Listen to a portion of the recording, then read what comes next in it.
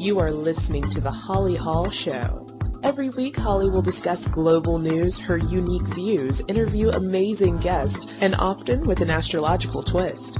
Holly has over 7 years experience as a talk show host and 23 years experience as an astrologer and dream analyst. Sit back, relax, and enjoy another intriguing and informative hour here on A to Zen FM. Now, here's your host, Holly Hall.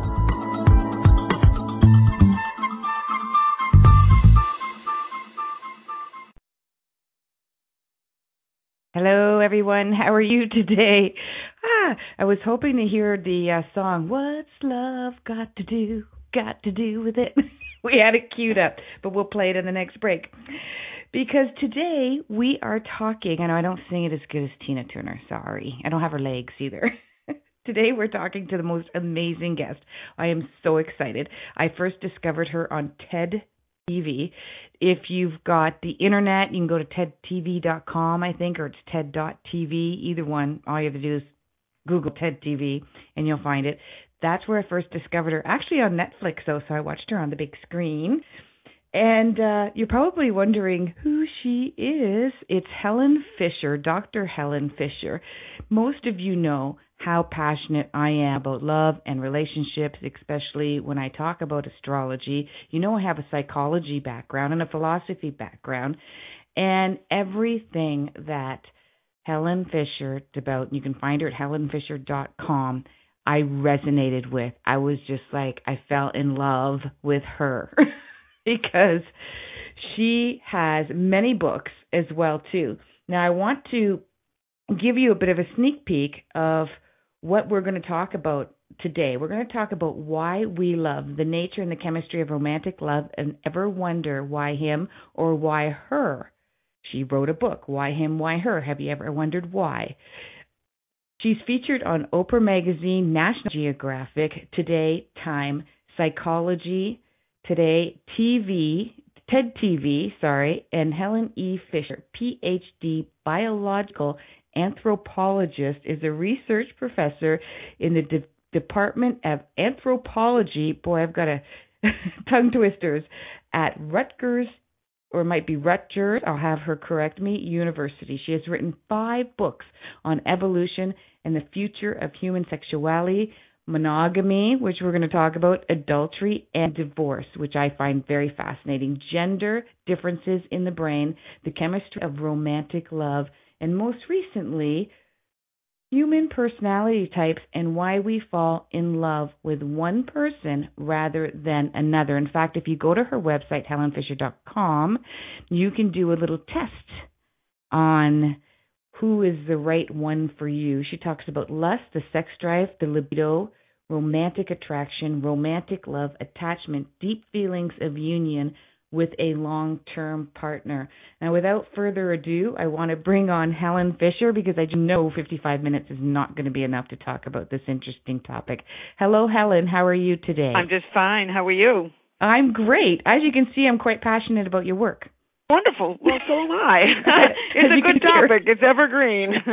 It is, and I want the audience to get a little glimpse inside of the mind of Helen Fisher. So outside of the educational PhD Helen Fisher, just to find out how you got to the passion to get where you are today, even before you even started educating yourself on this subject. Is there anything personal, you growing up, your childhood, your teenage life, or early adulthood that brought you to the point that you are right now that you're passionate about? Oh, Holly, well, all kinds of things, I'm sure. But, looking back on it, I think probably the most, I really deal with how we're all alike. I mean, I study things like romantic love, and you find it around the world. The sex drive, you certainly find it around the world. Deep feelings of attachment, the drive to form pair bonds. These are things that we all experience. They're deeply embedded in the human brain. And I think probably I'm interested in why we're all alike because I'm an identical twin. And as a small child, twins always get the same questions. I mean, do you have the same cavities in your teeth? Do you have the same friends? Do you like the same food? Do you have ESP?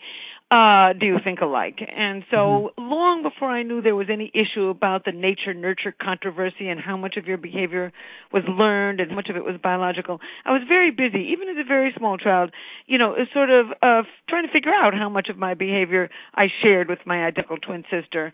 And so it was very natural to me to think about those parts of human nature that we share, all of us together. And I think that's what drove me. And then again, of course, I was a teenager. I was a teenager like all teenagers, and I was very interested in sex and love. And when it came time to write my PhD dissertation, I felt that, our human patterns of sex and love would be most likely to have evolved and have a strong evolutionary and genetic component because, if you don't fall in love and if you don't have sex, you're not going to have babies and you're not going to pass your DNA on to tomorrow. So I basically figured that if I studied romantic love, deep feelings of attachment, evolution of pair bonding and monogamy, those were the kinds of things that I would find evolutionary explanations for and things that we all shared. So I think just those two things, the fact that I was a basic teenager interested in sex and love, and I'm an identical twin. So did you discover what the difference was between you and your sibling, or what the similarities were between you and your sibling, if there was any? Oh my goodness! I've never met two people who are alike. There's no two people on this planet that are alike. Even identical twins are not alike. And sure, I think my clearest understanding. Her name is Lorna, and I'm Helen, and I think my clearest understanding of some of the differences and similarity actually comes from my newest work, because in terms of romantic love and sex drive, we're very similar. But my newest work, is in the study of personality, and there certainly are some differences. But here's the way we're both alike. I've written 5 books. I'm an anthropologist. I spend a great deal of time in the lab and writing books and reading.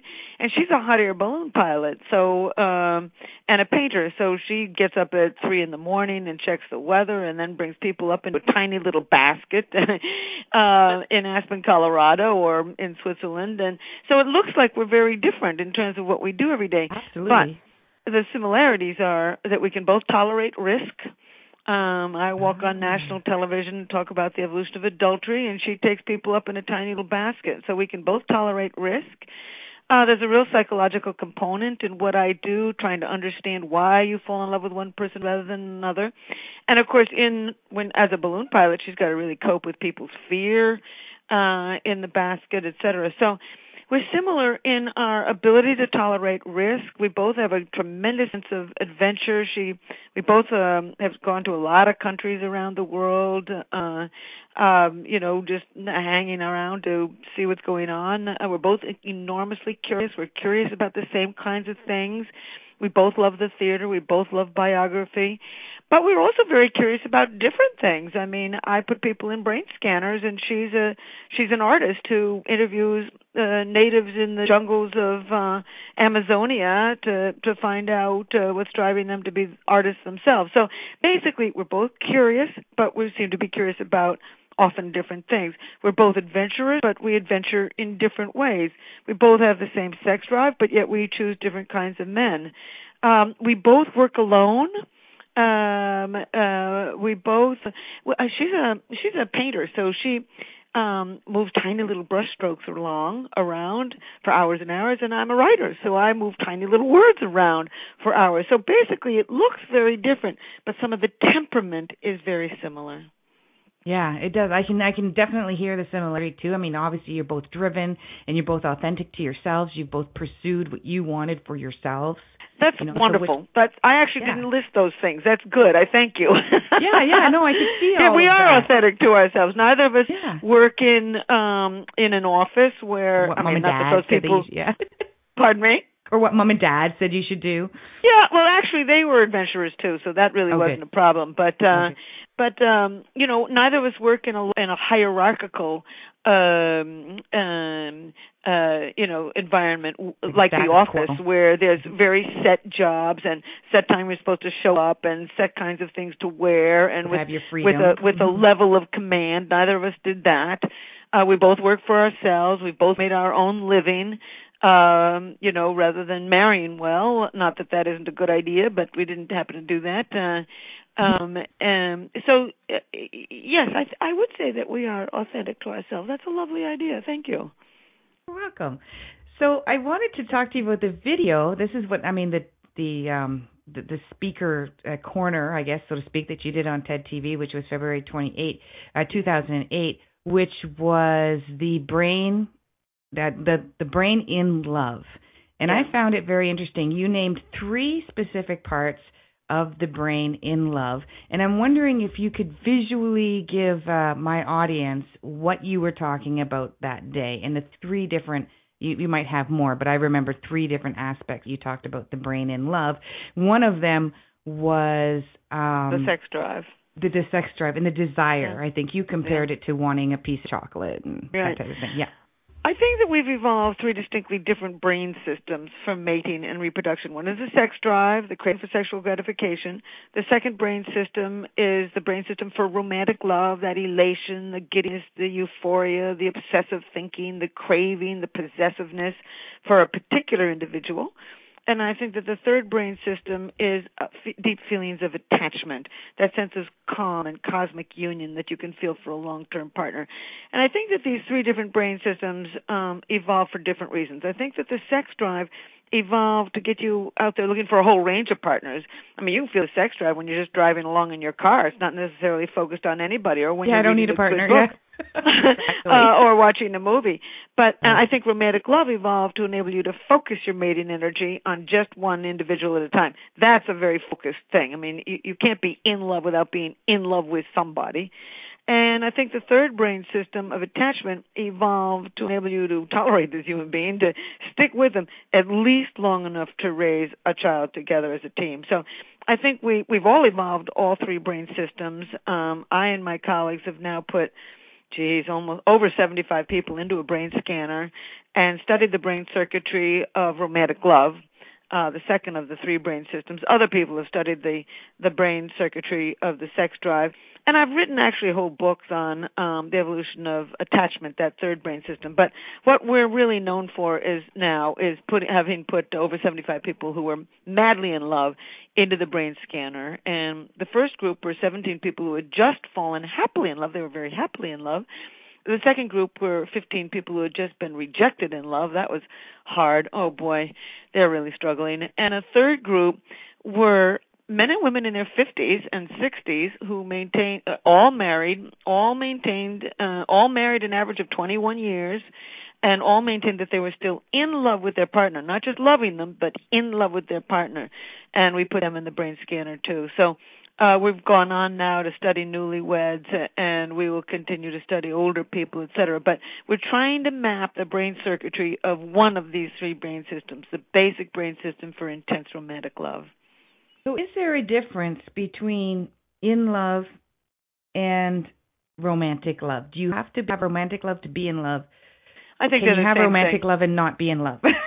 I think they're basically the same term for different terms for the same thing. I think infatuation, if you actually look up the word infatuation, it describes the intense feelings of romantic love. I think being in love, passionate love, romantic love, and infatuation are all basically the same brain system. And there's a certain number of characteristics of it. I mean, the first thing that happens when you fall madly in love with somebody is that person takes on what I call special meaning. George Bernard Shaw once said, he said, love consists of overestimating the differences between one woman and another. And indeed we do. Suddenly, every single thing about them is special. I mean, their car is different from every other car in the parking lot.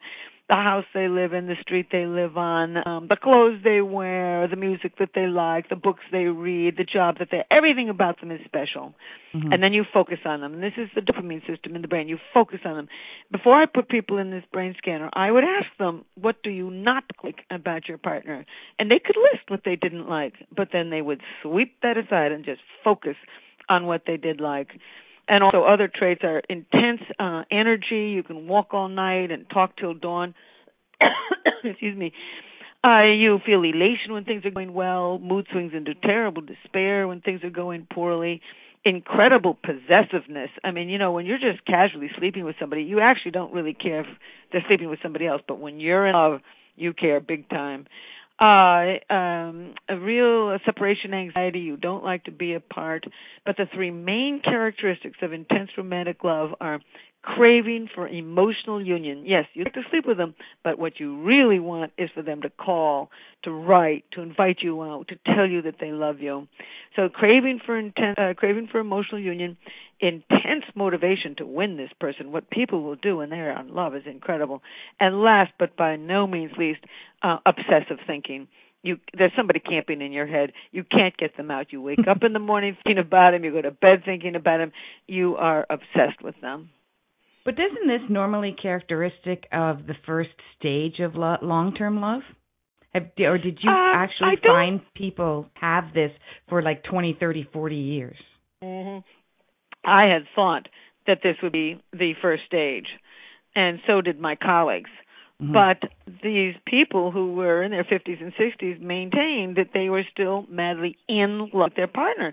So we put them in the machine. I mean, we just wondered what they were talking about because all of our textbooks believe that, this early stage intense romantic love dissipates. So we put them in the machine, and sure enough, we found some differences, but we found a great many similarities among their brains and those brains of people who had just fallen madly in love. And the similarity was we found activity in a tiny little factory near the base of the brain that actually makes dopamine and sends dopamine to many brain regions, giving you that elation and the focus and the energy. The difference was that among those who were in love long term, they no longer showed activity in a brain region linked with anxiety. When you've just fallen in love, you're anxious. I mean, you keep thinking to yourself, what did I say that for? Should I have called back? Am I too fat? Why didn't I do that? You're anxious when you've just fallen in love. But in those who are in love long term, and of course in a long term marriage, that activity had now ended, and instead we found activity in a brain region linked with feelings of calm. So I think what's going on in these long term people who report they're still madly in love, They don't talk about divorce. They say they're in love. They're looking forward to having their partner come home for dinner. They want to share their day. They want to go on vacation with this individual still. They admire the person still. Most of the time they're crazy about them, and they're still in love with them and also feeling a deep sense of attachment and, of course, all the sex drive. Also the sex drive. I mean, I think basically what we want is all three in a partnership. We want to continue to feel the sex drive, continue to feel at least episodically or periodically those feelings of intense romantic love, and also continue to feel a deep sense of attachment to this individual. I'm wondering, when did you do this test? I've been doing it since 1998, so it's been many years. This is no joke. I mean, getting people into a brain scanner is no joke. Creating what they call the protocol, the design of the experiment, and then analyzing the data. I'm an anthropologist, and it's my neuroscientist colleague and friend Lucy Brown up at Albert Einstein College of Medicine, who actually looks at the brain scans and tells us what we've found. But it's a team effort, and we're the first in the world to look at this. It's so interesting how I think of all of these brain scanning studies that I've done, the most important to me is what we understood from those people who had been rejected in love. It's amazing how the media has not picked up on that data the way they've picked up on those who are happily in love. And as far as I'm concerned, when people are happy in love, that's nice. I mean, it's entertaining and it's nice. But what's really but what's really serious is when they've been rejected in love. I mean, that's when you've got people who are stalking, clinical depression, suicides, homicides. That, I think, is more important data. And that's interesting that you mentioned that, because one of the things I want to talk about, and that's why I asked you when you had done the test, is that I think in this world, and you're the expert, but not in this world, but in this day and time, many of us are dopamine deprived. I think it's the stress, the world that we live in. You had mentioned certain drugs that you take can make you dopamine deprived. Possibly the foods and the chemicals in our foods are dopamine deprived. And you had said that romantic love the dopamine is very much involved in that feeling of feeling romantic love. Now, if we're in a society now where we're dopamine deprived, first of all, have you recognize that or notice that, or what do you have to say about that? And second of all, what do you do about it? Because it may be in us, but we just don't have the dopamine. That is really smart and really important. And actually, I did 2 TED Talks, and in the first one, in the 2006 one, rather than the 2008 one, I actually talk about that. Because when you take Prozac or Paxil or any of these newer serotonin boosters, you're driving up the serotonin system, and as you drive up the serotonin system, you are jeopardizing the dopamine system. They've got a negative correlation, serotonin and dopamine. And my hypothesis is that a lot of people who are taking these serotonin boosters are actually dampening or jeopardizing their ability to fall in love and stay in love. Now, there's an awful lot of people who actually need these drugs to get out of bed in the morning and to sustain a relationship. I'm not talking about them. What I'm referring to is a Harvard psychiatrist recently said that something like 73% of Americans who are taking serotonin boosters, SSRIs, don't really need them. And those are the people that I'm concerned about, because what these people are doing is jeopardizing their ability, I think, to fall in love and stay in love. I haven't done the academic work on it, but it's well known in the academic literature that when you drive up the serotonin system, you are jeopardizing the dopamine system. And certainly our data on the brain shows that it is the dopamine system that becomes more active when you fall madly in love. And as a matter of fact, I wrote an article on this for a book that was published by MIT Press, and since then, it's sort of gotten around the world, and every couple of weeks or so, I get an email from somebody, and this is the kind of email that I get. This one happened to be, I think, from somebody in Holland. It's hard to tell with an email, but he was from Holland. It was a young man. He said he had just fallen madly in love with a young woman. They had lived together for, 7 or 8 months, and he was doing very poorly in school. So they put him on a serotonin booster. And not only did he lose his sex drive, which is very well known when you take these drugs, but he fell out of love with the girl. So he left her. And about almost a year, he was without her. And finally, he got off the drugs. And when he got off the drugs, he suddenly, his feeling of intense romantic love for this woman came back. And so he, in his brain, and so he went off to a florist and bought himself as many roses as he could carry in his arms, and apparently went over to her house, knocked on the door, carrying all these roses, and said, "Would you take me back? I think it was the drugs." And she said yes. And so Lucky what? Lucky him. She didn't move on. Lucky him. Well, romantic love is a sticky substance. It's very difficult. That's one of the problems with rejection. You keep on loving the person. You get rejected by them, and sure enough, you can just love them harder, because any barrier in the relationship can actually make you like the person even more. In fact, what I learned from that study of rejection in love was that, and it was my hypothesis, that love is an addiction, a perfectly wonderful addiction when it's going well, and a perfectly horrible one when it's going poorly. And indeed, we found activity in 3 brain regions that are linked with profound addiction. Wow. And see, this is what I have to ask you, though. I've got another question, but I'll leave that a little bit. Through all of your study, is anybody capable of romantic love with anybody who would potentially be a healthy partner? So therefore, you've read books where friends or neighbors who never even looked at each other that way all of a sudden said, why not? Let's give it a try. I've been through some pretty crappy relationships, and we're still friends, so let's try the romantic part. Or for instance, if somebody's listening right now who's with their best friend but doesn't have the romance in their life, they don't have that feeling in their life, can they cultivate it in any way? Yes, I do. I think you can, and I might not have said that if it hadn't happened to me. I had just a good friend, and actually I thought he was a bit of a pest. I mean, he was constantly around, and I really just wasn't, I liked him very much, and he was very handsome, and he was very interesting, but for some reason nothing, and one day I fell in love with him, and I remained in love with him for many years. And so this brain system can be triggered at any time. But I think there's 2 things that you really ought to do if you want to, sorry, I'm getting such a cold.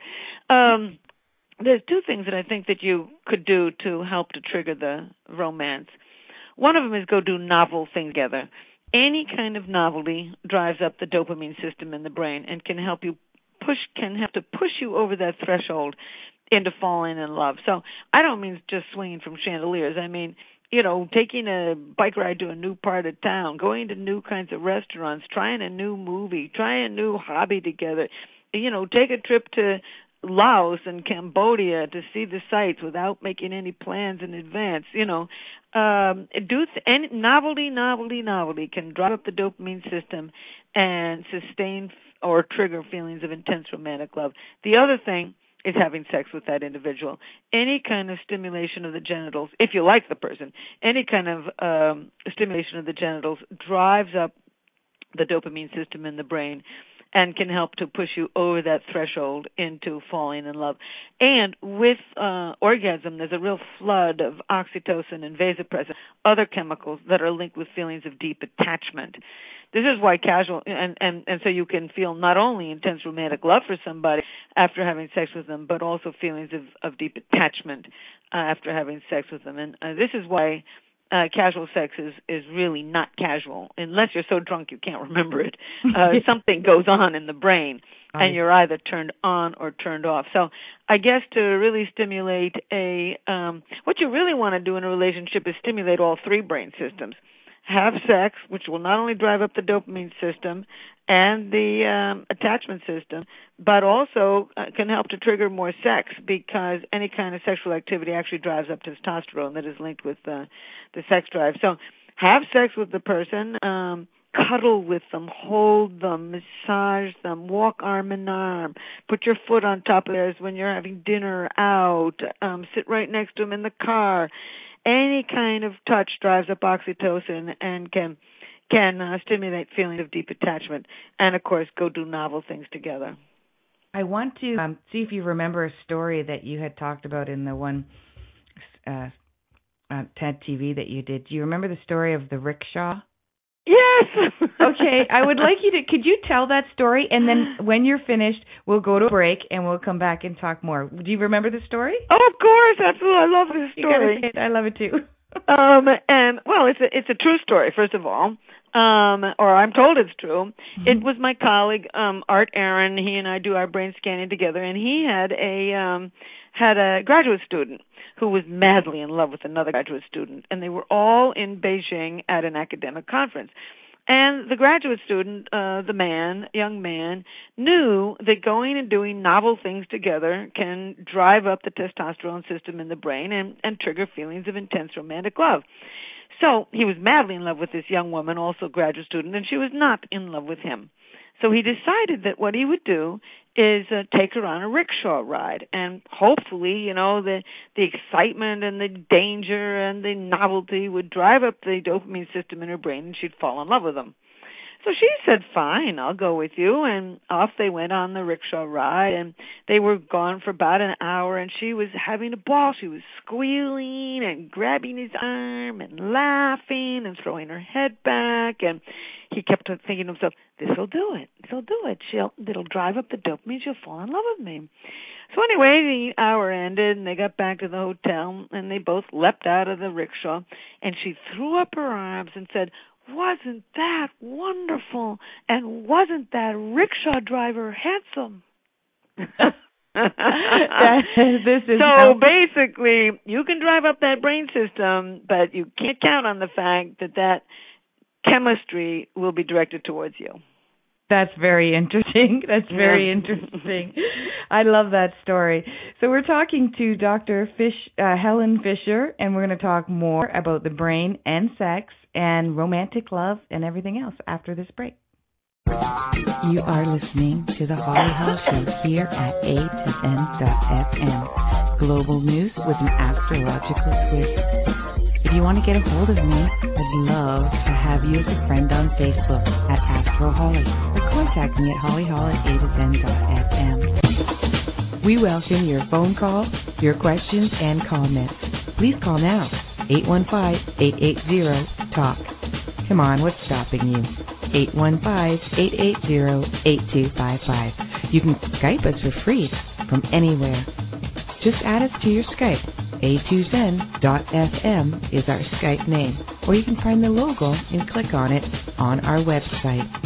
Call now at 815-880-TALK. Chat soon.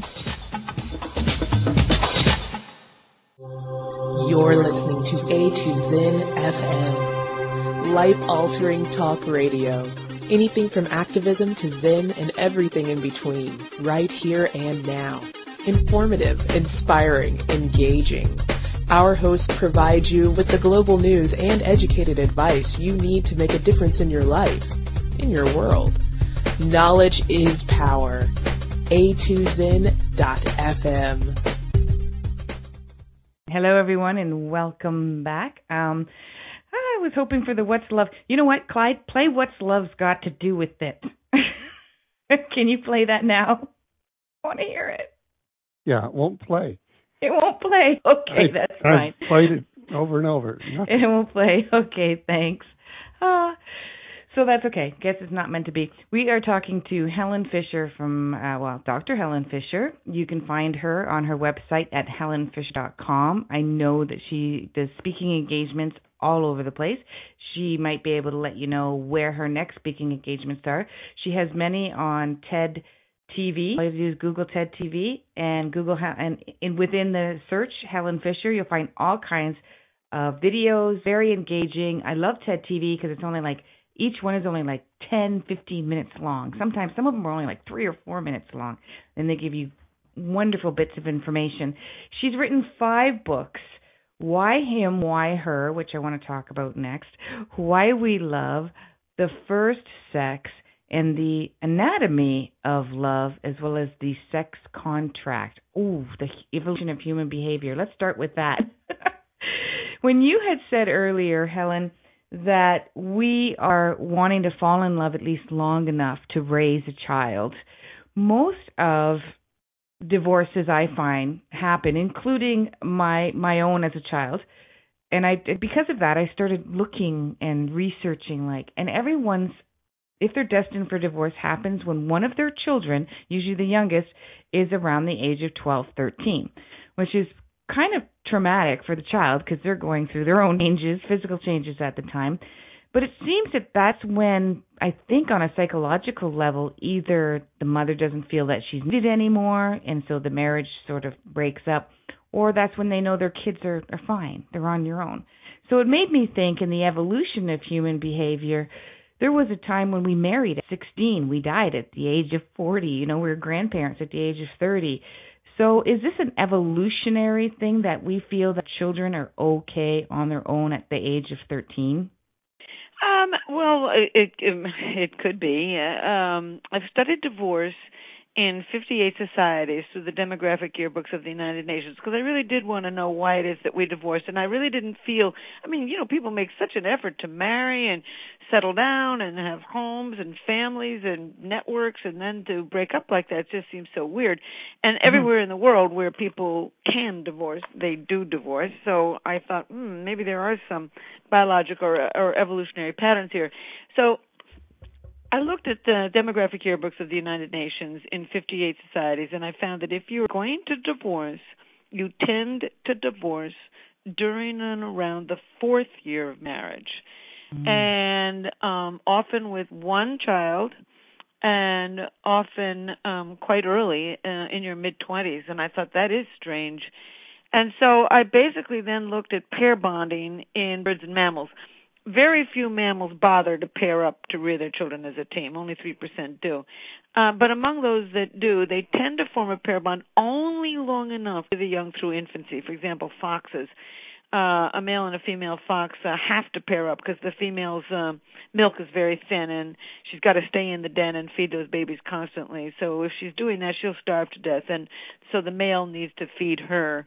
But when the little foxes walk away in the middle of the summer, the pair bond breaks up. It only lasts long enough to rear the young through infancy. And when you take a look at all kinds of birds, a female robin, she's got to sit on those eggs, and she'll starve to death unless somebody feeds her. So male and female robin take turns sitting on the eggs and raise their babies as a team. But when the babies fly away, the baby robins fly away, the pair bond breaks up. So you see this pattern of serial monogamy, a series of pair bonds, remaining together only long enough to rear the young through infancy. And then it began to occur to me, this 4-year pattern in human beings, the tendency to divorce during and around the 4th year of marriage may be an ancient strategy millions of years ago when men and women needed to pair up to rear their young through infancy. Human infancy is about 4 years, and in a hunting and gathering societies, a child is certainly not on its own by age 4, but by age 4, 5, 6, they begin to join what they call a multi-age play group. And so 4-year-old, no longer nursing, can now be cared for by a 7-year-old and a 10-year-old and aunts and uncles and cousins, etc. So it's no longer essential for the parents to stay together to rear the young. So for millions of years, our ancestors probably paired up long enough to rear the young through infancy. If it was a good relationship, they stayed together longer. And of course, those that did break up had the opportunity to form a new pair bond, a new relationship with somebody else, thus creating more genetic variety in their young. And you can see that today. You see a woman who said, who'll say, well, I had 3 husbands during the course of my life. I had 1 child with the first husband. I had 2 children with the second husband, and I've created a very stable relationship with the third husband. And basically, what has this woman done? She's basically created a lot of genetic variety in her babies, and for millions of years, that was an adaptive strategy. So I do think that there is more and more data that there is some biology to divorce. This isn't to say that we're all going to divorce. I mean, over 50% of marriages people remain married for life. It's entirely possible to do it. But around the world, people do divorce, and they do it in these patterns.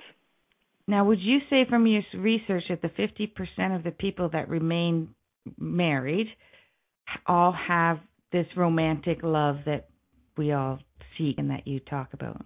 It's really hard to know because there's almost no studies of romantic love in long-term marriages. And the few studies that there are really shocking in that they are finding more and more long-term marriages in which the people say, yes, we actually are madly in love with each other. So it's amazing how scientists really haven't asked.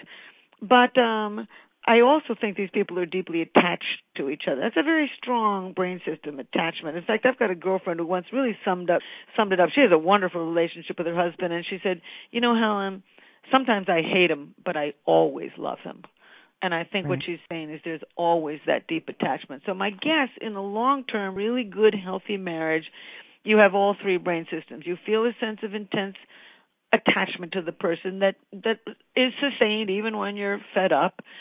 The romantic love probably comes and goes along with feeling well and feeling happy and being on vacation and having on nice weekends or whatever. And the sex drive will come and go too, but all 3 brain systems will remain. But you got to pick the right person, and that's, I think, the rub. You got to pick the right person. I think you got to pick the right person where both of you can be okay with the comes and the goes, the ebbs and the flows. Yep. I just find with society and everything now, we have this insatiable need to have everything always. Right. I agree with you. Always. We want to have great furniture always. We want to have the perfect kids always. We want the great relationships always. We want to be happy always. That's why I think 75%, as you said, of these people are taking drugs that don't have to because they somehow think they should be happy or at least not sad all the time. Right. Well, what's amazing is that there's a whole trend these days to divorce somebody when you're no longer in love with them. Mm-hmm. Americans love love. We love romantic love. I think we're scared of the sex drive. And I don't think we've got much real respect. We talk a big game for deep feelings of attachment to somebody. And we're seeing more and more marriages break up because a man and woman will say, or men or women will say, well, I'm not in love with her anymore. Sure, I like her as a person. I've been attached to her, but I'm not in love with her. We want that intense exhilaration of romantic love. And, geez, I hope we get over it because, you can pick the right person and sustain it, but it's not going to be sustainable every day. As a matter of fact, in my book, Why We Love, I had to explain why is it that you can fall in love at any age. I mean, why is it that older people after the age of reproduction. Why do they still have this brain system? I mean, why doesn't it just sort of, decay in the brain? Why do we continue to fall in love even at age 50, 60, 70, and 80 when in fact we no longer need that brain system to start the pair bond, to start the relationship? And I do think it is in part to just sustain that electricity, but it is not adaptive to spend your entire life being intensely in love with your partner. I mean, in the raising of small children, you can't be racing around the dining room table after your partner. You got to have time for that baby. So I wonder if sometimes at the age of at the 4 years of marriage, especially if they have children right away, if that's why a lot of people are divorcing. Because I think the first 3 to 4 years of raising a child is really, really difficult on a single person, no along two people. I think if you can survive that 4 years, just hang in there. Yeah, it would get better. What's really, I agree with you. And of course, people are always so upset about divorce these days, but I think there's an even bigger problem. I mean, for millions of years, we lived in these little hunting and gathering groups, and a child had many mothers and many fathers and many aunts and uncles and other. Yeah, it was a village. It was a moving village. I mean, we live now in a world where it's not just, we're talking about single mothers. That's hard enough. But even for a pair bonded couple, I mean, most couples, the parents are the grandparents live in Florida, and the couple lives in New York or Minnesota. They don't, I actually traveled only for a week with a hunting gathering group of people in Tanzania, and when the mother was a little tired of the cranky baby, she handed it to somebody else who wasn't tired of the cranky baby. I agree with you. Mm-hmm. And it's hard enough for two, let alone one, when it really should be a village. What I'm more concerned about, I'm even more concerned about than the divorce rate, which is the lack of local community. We still have communities. We've got communities on the internet. We've got a community at work. We've got communities when we go play tennis or play golf or whatever. We've got communities, but they're not the local community. We can't hand our baby to them. No, and I agree with you. I was single mom at 11. She was 11 months old, and I didn't have any family, any friends. I was fairly new in the area. I only had his family and his friends. So when he left, I didn't have his family or his friends. My mom lived 400 miles away. Wow. I didn't really know any neighbors. I was really fortunate to find this beautiful babysitter that lived down the street, and I adopted her. Yeah, of course. And she adopted me, and I just I will never forget that because she was my village. Yeah. My one little village. Yeah. And just think, I mean, if you had 5 of her in your little village. Yeah. Yeah, and the other thing is that, we're really not built to have more than one child under the age of 4. In hunting and gathering societies, after women have a baby, they get a great deal of exercise and they're very thin. And as a result, they don't tend to ovulate for maybe as much as 2 years. And it takes them a while to get pregnant. So we were built to have our children birth spacing about 4 years apart. And you see these women with 2 children under the age of 4, or even 3 children under the age of 4. We're really built to have a child every 4 years, or maybe even 5, or every 6 years, so that we never have 2 children in infancy at the same time. And that's a real added burden for women. Yeah, I mean, mind you, I look back, and maybe that changed a bit, and that would have changed when the car came in, when we were able to have washing machines and dryers and the fridge, and you didn't have to farm outside. So probably starting in the 1900s, many of us will remember, at least my grandmother had 7 or 8 kids, and they were back to back. Oh yeah, well, it really started probably with about 10,000 years ago with the evolution of farming, because once women began to get less exercise and have a really good food supply and put on a lot of fat, then you can ovulate much more regularly and have one child after another. And you see that actually in Roman times and a lot of times in history. So it's probably about 10,000 years old, this ability to have one baby after another. But it's still sort of in our DNA, I guess. Well, it's in our think this DNA to be able to, take advantage of having a lot of resources. If you got a lot of resources, then you're going to have a lot of babies right off the bat because it's an adaptive mechanism to have your children. But you need support for those children. And in hunting and gathering societies, they just didn't have enough food. They got a lot of exercise. This inhibited ovulation, and they tended to have children 4 years apart. And that's what we're built for. That's what the human brain is built for. It's interesting that you said that because I was watching two shows back to back. Anyone who knows me, I overanalyze everything. And the first show was a reality show with all of these rich women and these rich kids who are all being raised by nannies and if they were raised by their moms, they were raised by their moms running around with their chicken with their heads cut off, trying to act rich all the time. And then right after that, I watched a show where it was about the projects, and it was in this case it was a lot of black people in the projects, and yet there was a community there. They were in each other's homes. They were grabbing each other's kids and watching them while they ran off and did a little bit of work or had to run to the store or whatever, and their homes were really close together and really small. And I was like, a part of me said, now wonder it's difficult for them to get out of that situation, because why a part of you wouldn't want to? They have much that the rich do not have. Yeah, they really do have much that. I have a girlfriend who came recently from Ecuador, and at Christmas she has 50 people for Christmas. Now I couldn't scare up 50 people for Christmas. I mean, my family is, they live in Europe, they live all over the place. I mean, I'm basically alone unless I have, drifters coming in for, single people who don't have anywhere to go. So, there's much to be said for the poor. I mean, they're rich in some social ways that the rich are not rich in. Yeah. In fact, I grew up in a community where, everybody lived in a big house on top of a hill, far from each other, nobody to call when you needed help, nobody to handle your children unless you paid them, et cetera. So, I think you got a very good point there. Yeah, and I think if we really look at it, as North Americans, I'm from Canada, but even then, sometimes we forget that there's a world out there outside of us. And there's a huge chunk of civilization that doesn't live the way we live.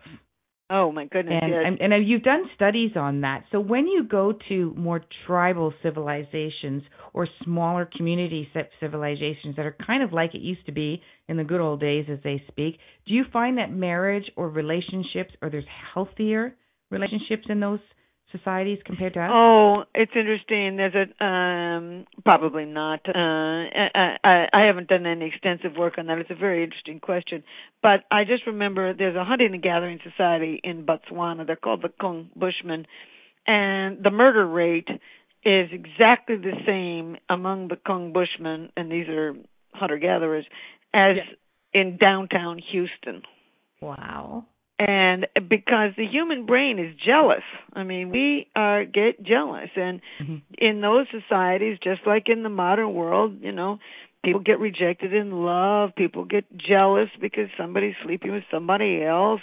People are adulterous. They've got the same sorts of problems that we do in our modern world. And they, and they've got the same murder rate, literally the same murder rate as downtown Houston. So right. I could see that actually now that you've said it too, because there is this side of us that how many people probably can think of an ex that if it was okay they might have murdered them.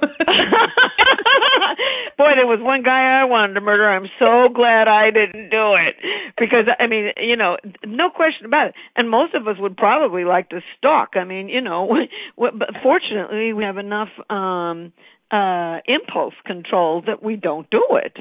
And, most of the time when you've been rejected in love, you want to know, where is he? Where is she? What went on? Is he with somebody else? What's going on here? But a person who's well balanced, controls themselves and doesn't do it. And people, of course, who've got poor impulse control get themselves into terrible trouble. The amount of crimes of passion over romantic love is absolutely staggering. As a matter of fact, I was once at a neuroscience convention, and a very well-known neuroscientist said to me, he said, Helen, I wouldn't be surprised if more people die because of issues in romantic love than die of cancer. Now, who's to know about anything like that? But the bottom line is crimes of passion are common everywhere in the world. They're common in hunting-gathering societies. They're common in agrarian societies.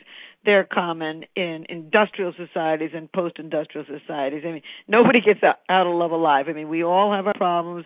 Most of us can contain ourselves. We're not so narcissistic that we follow people around and make life difficult for others. But we all suffer. We all suffer at some point, and we all feel the joy of it.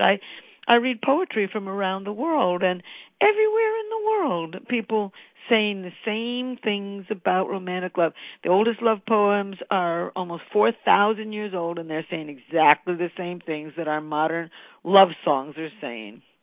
You're right. I'm writing an ebook with a friend of mine on soulmates, and we talk about the old stories, the Romeo and Juliet type stories, the Aesop and I can't remember the other name, but yeah, a lot of it was with the poetry, and they actually didn't have much time together, but they wrote a lot of poetry to each other. Yeah. And it's a lot of this deep romantic and love, and like you said, the songs and the movies that we watch. But at the same time, I think it's important for people to understand that you can't stay that high all of the time. Right. Not only that, but it's not healthy. when you realistically think about it, you really don't want to. You wouldn't get to work. You wouldn't feed the cat. You wouldn't visit your parents. You can't live on 3 hours of sleep every night while you're kidding and hugging and, skipping everything so that you can, come home and see him at lunchtime. It's not adaptive to it's a very intense state, romantic love. And then adaptive. You're going to crash and burn, right? So yeah, hopefully you will move into a very nice, steady, solid, deep attachment with periodic feelings of that intensity. Right, exactly. And I think it's very healthy for people to think that way and to expect, as one of my other famous philosophers says, expect an ordinary day and see what happens. So that's very good. Yeah, expect an ordinary relationship, and when something happens, it'll be wonderful. I want to thank you so much for being on the show, Helen. I've been honored to have you on. Your work is incredible, and I want people to follow you around. So could you give us an idea of how they can find you? When is your next speaking engagement, etc.? Oh, great. Well, wonderful. My next speaking engagement is in Shanghai next Wednesday. Okay, I can't be there. Sorry. No, can't be there. It'll be hard for me to get there myself. But anyway, thank you, Holly. I enjoyed it. Yeah, thank you very much. So you can contact Helen at helenfisher.com /books. You can find where her work is. I'm sure you can find it on Amazon too if you go to Helen Fisher. And of course, if you go to TED TV, and I'm telling you, if you go to TED TV, they literally get if you've got an Xbox, if you can get a hold of Netflix, I think that's one of the providers that has TED TV. I'm completely addicted to them. That's how I found Helen Fisher and many of the wonderful speakers out there. If you want to get a grasp on reality of what's going on in the world on all different levels, anywhere from bugs to romantic relationships, as Helen is speaking of, go to TED TV and you'll find many speakers like helenfisher.com. I've been really honored to have her on my show. This will be ready for the pod room very shortly. You're going to want to listen to it again and again because she's got an amazing amount of information about romantic love and the brain on love. You can even find other videos as well on YouTube and on her website at helenfisher.com. So we're going to try to end this, the Holly Hall Show here at A to Zen.fm with What's Love Got to Do with It? That's another interesting song by Tina Turner. Maybe not. Okay, it's not going to work. I guess I'm not allowed to have Tina Turner on my show today. Some royalty rights are keeping from me. So that's okay. Anyway, thanks for listening to the Holly Hall Show. Good night, everyone.